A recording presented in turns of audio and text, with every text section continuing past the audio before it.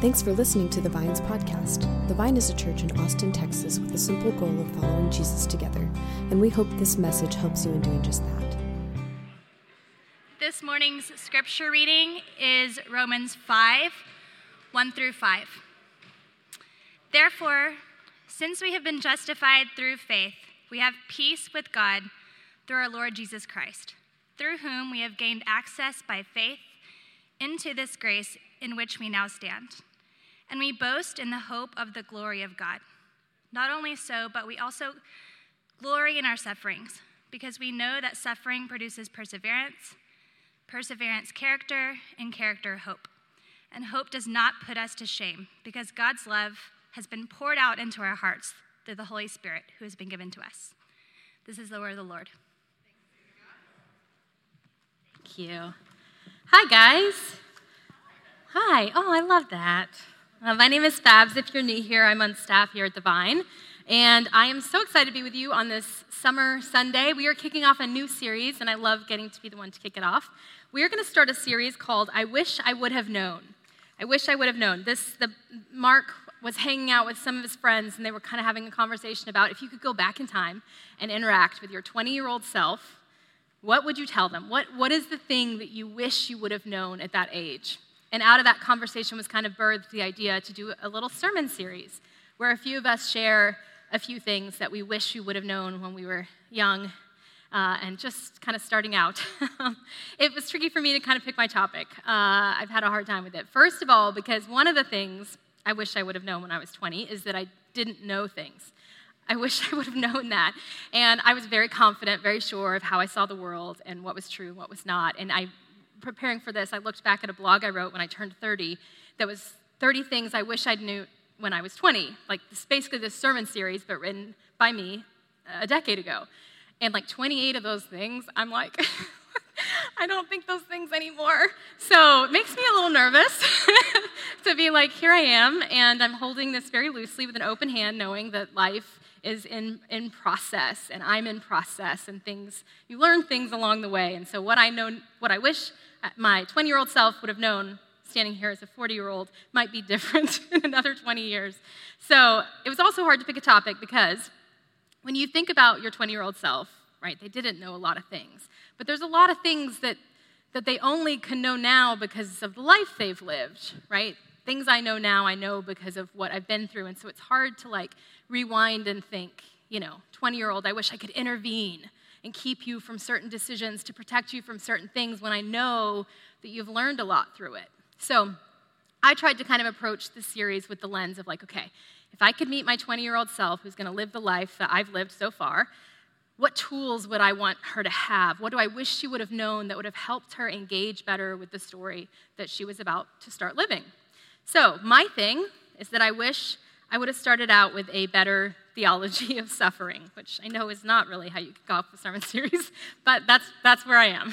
I wish I would have had a better understanding as a 20-year-old of how suffering in the world worked, why it happens, when it happens, to who it happens, all those kinds of things. So today we're going to talk about the things I wish I would have known. I wish I would have known first that life is unpredictable and that everyone suffers. I wish I would have known that life is unpredictable. It takes all these twists and turns, and really the only predictable thing, as far as I can tell so far about it, is that some of those twists and turns involve pain. I wish I had known that life is unpredictable and everyone suffers, and I wish I would have known how faith and hope engage with suffering. I wish I would have known that faith is like this thing that lets me go deeper into my suffering, and I wish I would have known that when I do that on the other side, I'll find hope. So that's what we're going to talk about this morning. I'm going to start off with life being unpredictable. There's this experiment, this study that I love. It was done at a graduate school in the Northeast, and they took this room full of 20-somethings and asked them, what do you expect out of life? When you think about life, what is it that you expect? Imagine me asking that to your 20-year-old self right now. Think about how you would have answered. The answers in the experiment were very consistent across all different demographics. They kind of listed out these major milestones that they could expect out of life, which I think I have a list of. They were going to graduate from college, get married, have kids, establish and advance in their career, and retire. These seem like pretty predictable life scripts. The only problem is they're actually not predictable life scripts. Maybe if I took a snapshot of America 50 years ago or 100 years ago, these might have been a predictable trajectory, but statistically speaking, these are no longer predictable things. Half of women are now childless at 30. Half of women, 50% of women won't have kids before the age of 30. 40% of the births in 2020 were to unmarried women, which means our idea that life kind of happens in this way, and every now and then maybe there's an exception to the rule that's just not statistically speaking true. 49% of women over 65 are unpartnered, meaning they're single. 3 in 10 women ages 18 to 29 are single, not even dating. So this idea that 20-something-year-old Fabs had of this cultural script that kind of been programmed into her, which would have been these same milestones, it actually isn't, statistically speaking, that predictable. And I did not know that. The problem with cultural scripts, right, is there's no one, like there's no position at the White House. It's the person who's like, what are the stats? Okay, everybody get in a room. We're going to change our cultural script. Cultural scripts are like things that are handed down from generation to generation.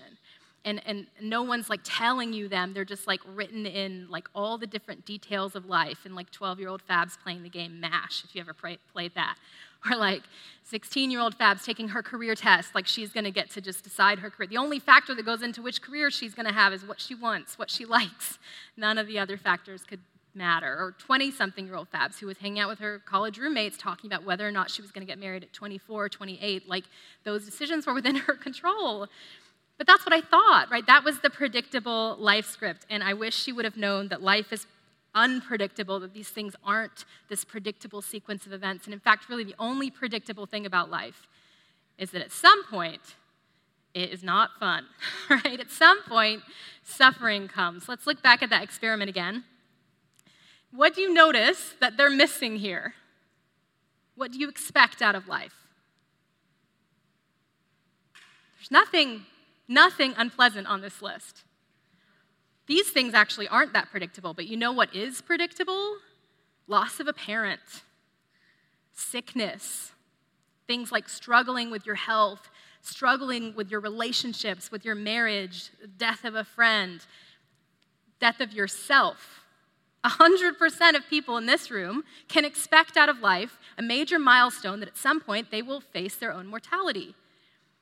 The problem with the cultural script in the West is not just that it makes predictable things that actually aren't predictable, it's that it skews positive.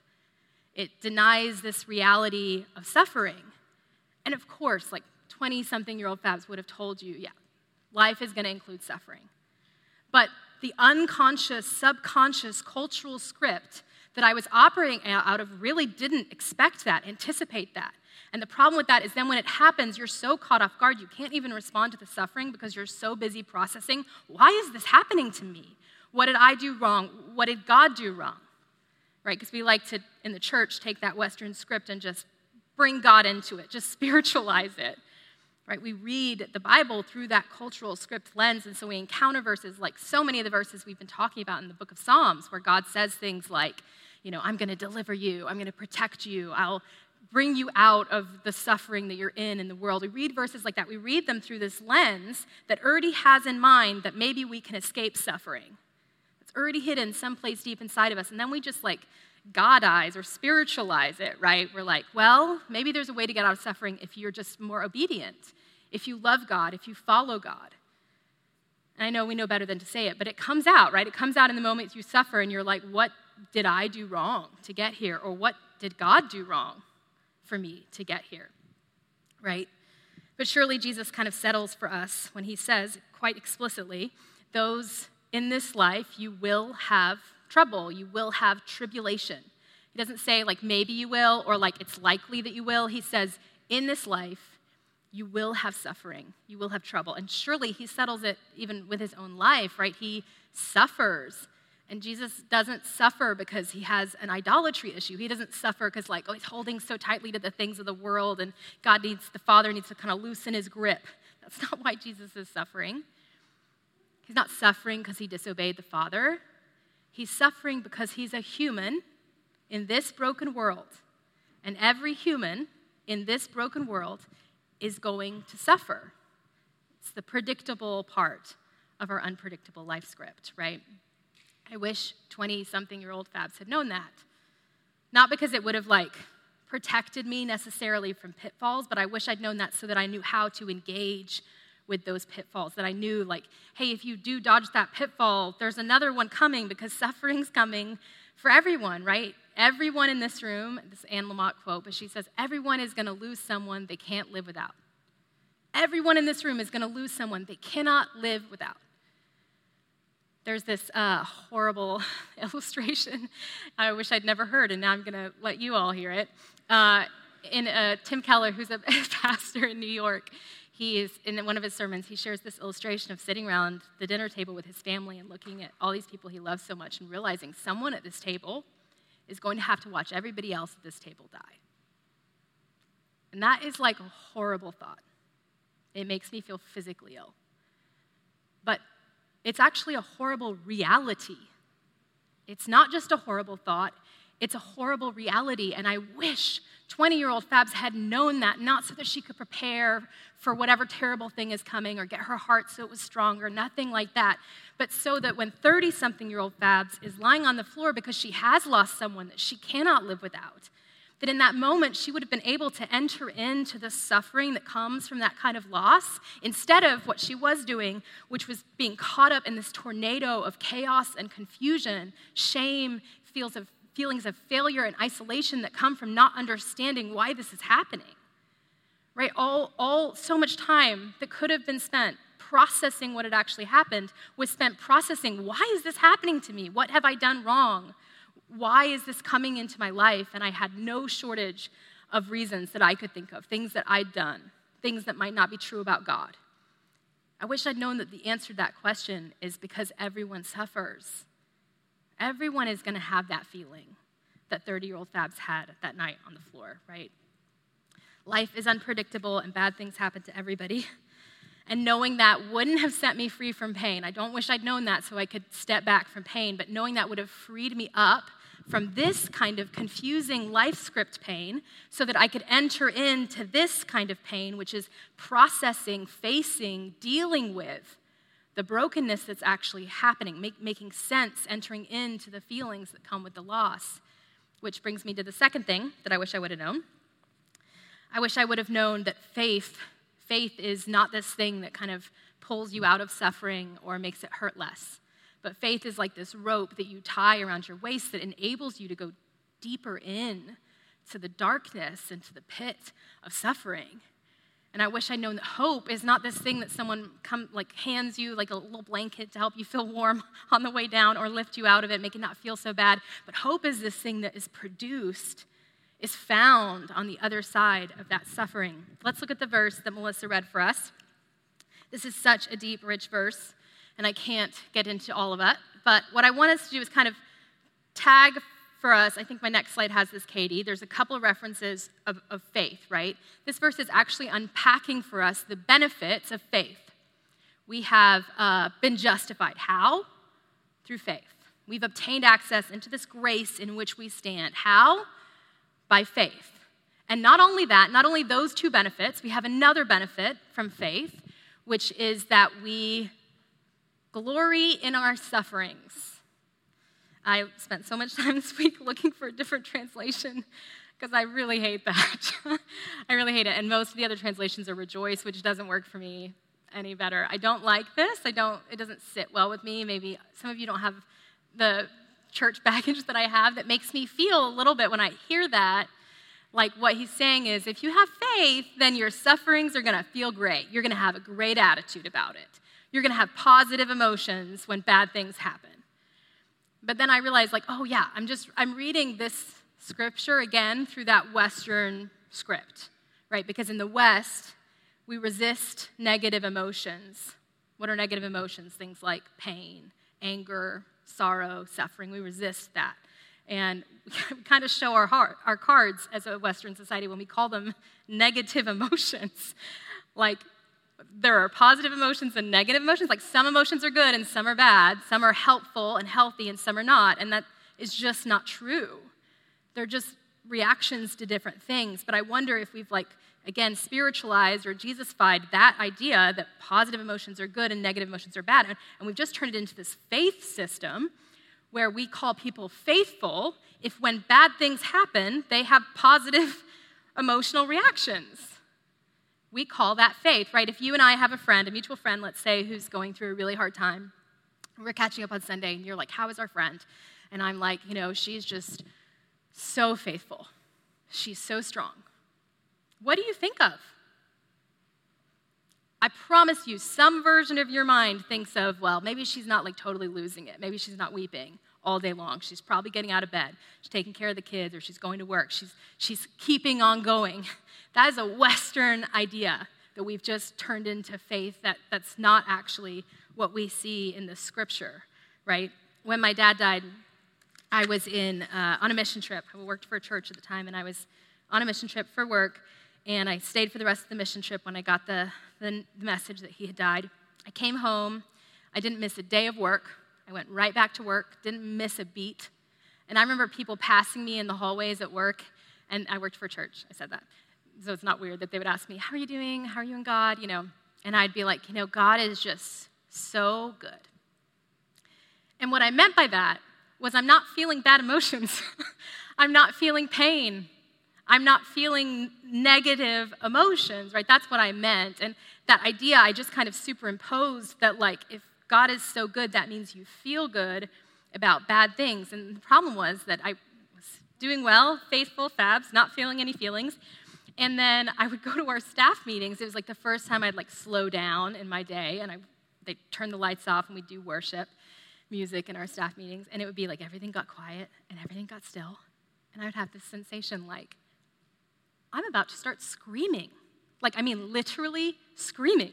And I was like, that's not good. This is not good. So I'd get up and leave the room before I would just like start screaming in a staff meeting, which is inappropriate. And my friends would come ask me how I was, and we started processing, what is this sensation you're having when anything slows down enough, you feel this like panic? What is happening? And they would say, what are you not believing about the gospel? What are you not trusting about God? Because that's how we talked to each other. That's how we were told to talk to each other. That's what we thought. That if you trusted the gospel, if you believed in hope, then you wouldn't have these dramatic, negative emotions, right? Can you imagine, like, the Garden of Gethsemane, the night before Jesus is about to die, he's feeling overwhelming anxiety because a bad thing is about to go down. If his friends had been able to stay awake, can you imagine they're sitting with him in the dark, and one of them is like, Jesus, what are you not believing about God's character? It's insane, right? But that's how we act. We act like faith is this rope that's going to pull us up out of this pit. Instead of faith being this thing that enables us to go deeper in, that night in the garden when Jesus is praying and he's feeling all this anxiety, he's overwhelmed, and an angel comes to strengthen him. That's what the text says. I think the slide of it, yeah. An angel from heaven appeared to him and strengthened him. And you know what happened when that angel strengthened him? He didn't get up off the ground, brush off his knees, and go to the cross. That's not why the angel strengthened him. The angel strengthened him so that he could pray more earnestly, being in anguish. As a result of that strengthening, he prayed more earnestly, and his sweat was like drops of blood falling to the ground. Faith, like believing true things about God, enables us to enter into suffering. I don't mean just like a reaction that's like that thing hurt me and I feel pain. I mean entering into the full horror of the brokenness of the world and sharing God's heart that is grieved and angry and enraged and sad. And suffering is this entering into that, right? I wasn't having that feeling of I'm going to start screaming in staff meeting because I wasn't trusting God. And I also wasn't having it because I was trusting God. I was having it because something bad had happened, and I wasn't processing it. And my body, like many writers these days are talking about our bodies as prophets. My body, in its sweet way, its own truth that it knows, is like, you need to process things. Please process things. Not because my body is excited about pain, but because my body knows that is the path to healing. Right? You go to any counselor, you go to any therapist, they're not like, hey, what we're doing here is trying to make you feel bad because I like it when you have sad feelings. They do it because they believe there's a gift in grief, that this psychobiological process that we can do that involves our physical bodies and our souls and our spirits and our minds. And when we enter into suffering, when we untangle the narratives, it does something in us. It's healing. And that's part of this glorying in, rejoicing in, not the bad thing, but the ability we have as creations to make sense of it, to not let it have the last word, that we can heal, that we are able to heal through things, right? Isn't that what this text says? Let's look at it again. We also glory in our sufferings, not because we're like, suffering's great, love it so much, not because we're like, bad things are good, because God said so. We're like, we glory in our sufferings because we know that suffering produces something. It makes something. It makes something that wasn't there before. Suffering, according to this verse, produces endurance or perseverance in this translation. Perseverance is like your ability to walk the path that is set for you without being swerved, without trying to dodge the feelings or the pain. The more we enter into and engage in our suffering, it produces in us this steel backbone of endurance that we can engage with hard things. And when we do, that produces in us, right? Endurance produces something. It produces character. This word character here, when Paul writes it in other places, he says proven worth. Like, not you're earning your worth, not like all of a sudden you become this like great person because of suffering, but more like through this enduring of suffering, something's produced that is like the truest version of you. You're proof of who God always said you were, of the character of this story that you were designed to be before everything went wrong. Your proven worth emerges, the truest version of you, and that character produces something. It produces hope, right? Hope. And I just love so much that hope comes at the end of this process. Don't we just try to put it everywhere else? Hope at the beginning to enable you to go through, or hope some point in the middle to help you keep going, or hope to pull you out of the feelings, right? But hope is the last thing in this process. Philip Yancey says, talking about Paul, he lists hope at the end instead of where I would normally expect it, at the beginning, as the fuel that keeps a person going. No, hope emerges from the struggle. It's a byproduct of faithfulness. Hope is not a thing that interrupts our suffering. It's a thing that's produced through our suffering, through our entering into the pain. And I wish, really you would want to do a whole sermon on what is the hope that's produced, right? 'Cause it feels really important, but it's so vague and confusing in this verse that if someone does do a sermon on it, I'm like, I don't know what you're talking about. But I'm still young, though, I'll learn. But what I do know about hope from this verse is two things. I know this kind of hope that's produced, it doesn't disappoint. It doesn't disappoint, meaning like you think about all the hope, and the reason we probably all hate the feeling of hope is because that feeling of disappointment when it's not met. This hope doesn't disappoint. It's not put to shame. It's going to come true. It's guaranteed. And the second thing, we know why that's true. We know why the hope doesn't disappoint, because God's love has been poured into our hearts. God's love has been poured into our hearts, not spoken over us by a beloved friend, not just preached to us on a Sunday, not like prayed over us in our darkest moments. This kind of hope is a product of God's love being poured into your heart, inside out, right? Inside out kind of hope. I don't know exactly what Paul was talking about, but I know my current perception of what this is. I can tell you what it feels like for me, which it feels like all those truths that I wrapped around my rope, wrapped around my waist to help me go deeper into suffering. Things like you won't be alone, and God loves you, and you are going to find something in this, and your life is not ruined, and there is life to come. All those things that I had to tell myself and pray over myself. The hope at the end feels like those things are inside out, like not a rope anymore. They're like poured into my heart like cement, like they're the bedrock. I don't even need God to speak them over me. They're inside out. They're just true. They're true. My worth is true. It's guaranteed, right?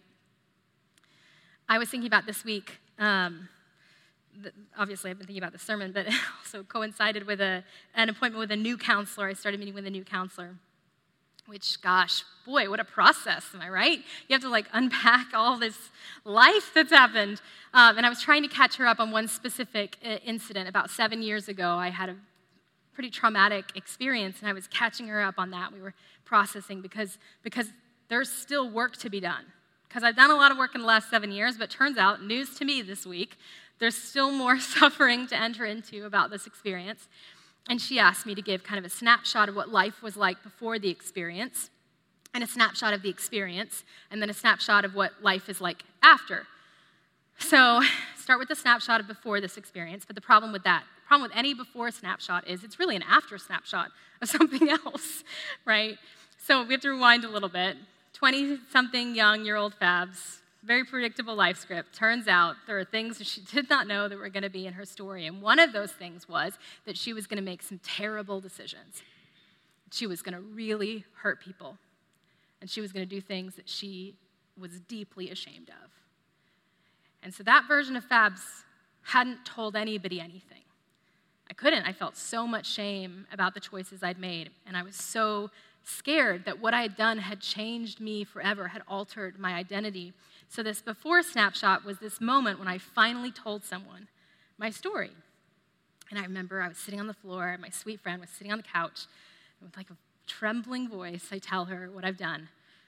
And she looks at me and she leans in and she says, "Nothing about you has changed, and I know exactly who you are." And I was telling my counselor this week, it was such a healing moment because my deepest fear had just been that this thing that I'd done had totally changed who I was, that everything I thought I knew about myself, about my worth and my value in this world had been altered, that nothing about me was trustworthy or true, that everything I was doing was just a lie. It was such a beautiful moment. You fast forward a few years, and I am in another experience where a lot of people are hearing about things I've done in my life, and it was different.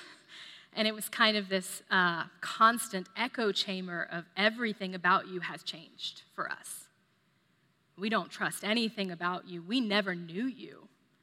Even though we've known you this whole time, we know nothing about you now. This information has cast you in an entirely new light. You are a different person to us. And for me, it was like a systematic dismantling of my personhood, of things I'd fought really hard to hold on to. So you wrap that up, and she's like, "And what is it like now, 7 years after processing and suffering through that experience?" I shut my eyes, and I'm thinking, what is it like now? And she wanted me to write it down so that I had a little thing written down, and I wrote, "I know who I am." That's what it feels like now. It feels like I know who I am. And I shut the screen from that Zoom call, and I wrote on my paper this extra part that I hadn't told her, which was, "And I don't need that friend, I don't need that girl to tell me that anymore."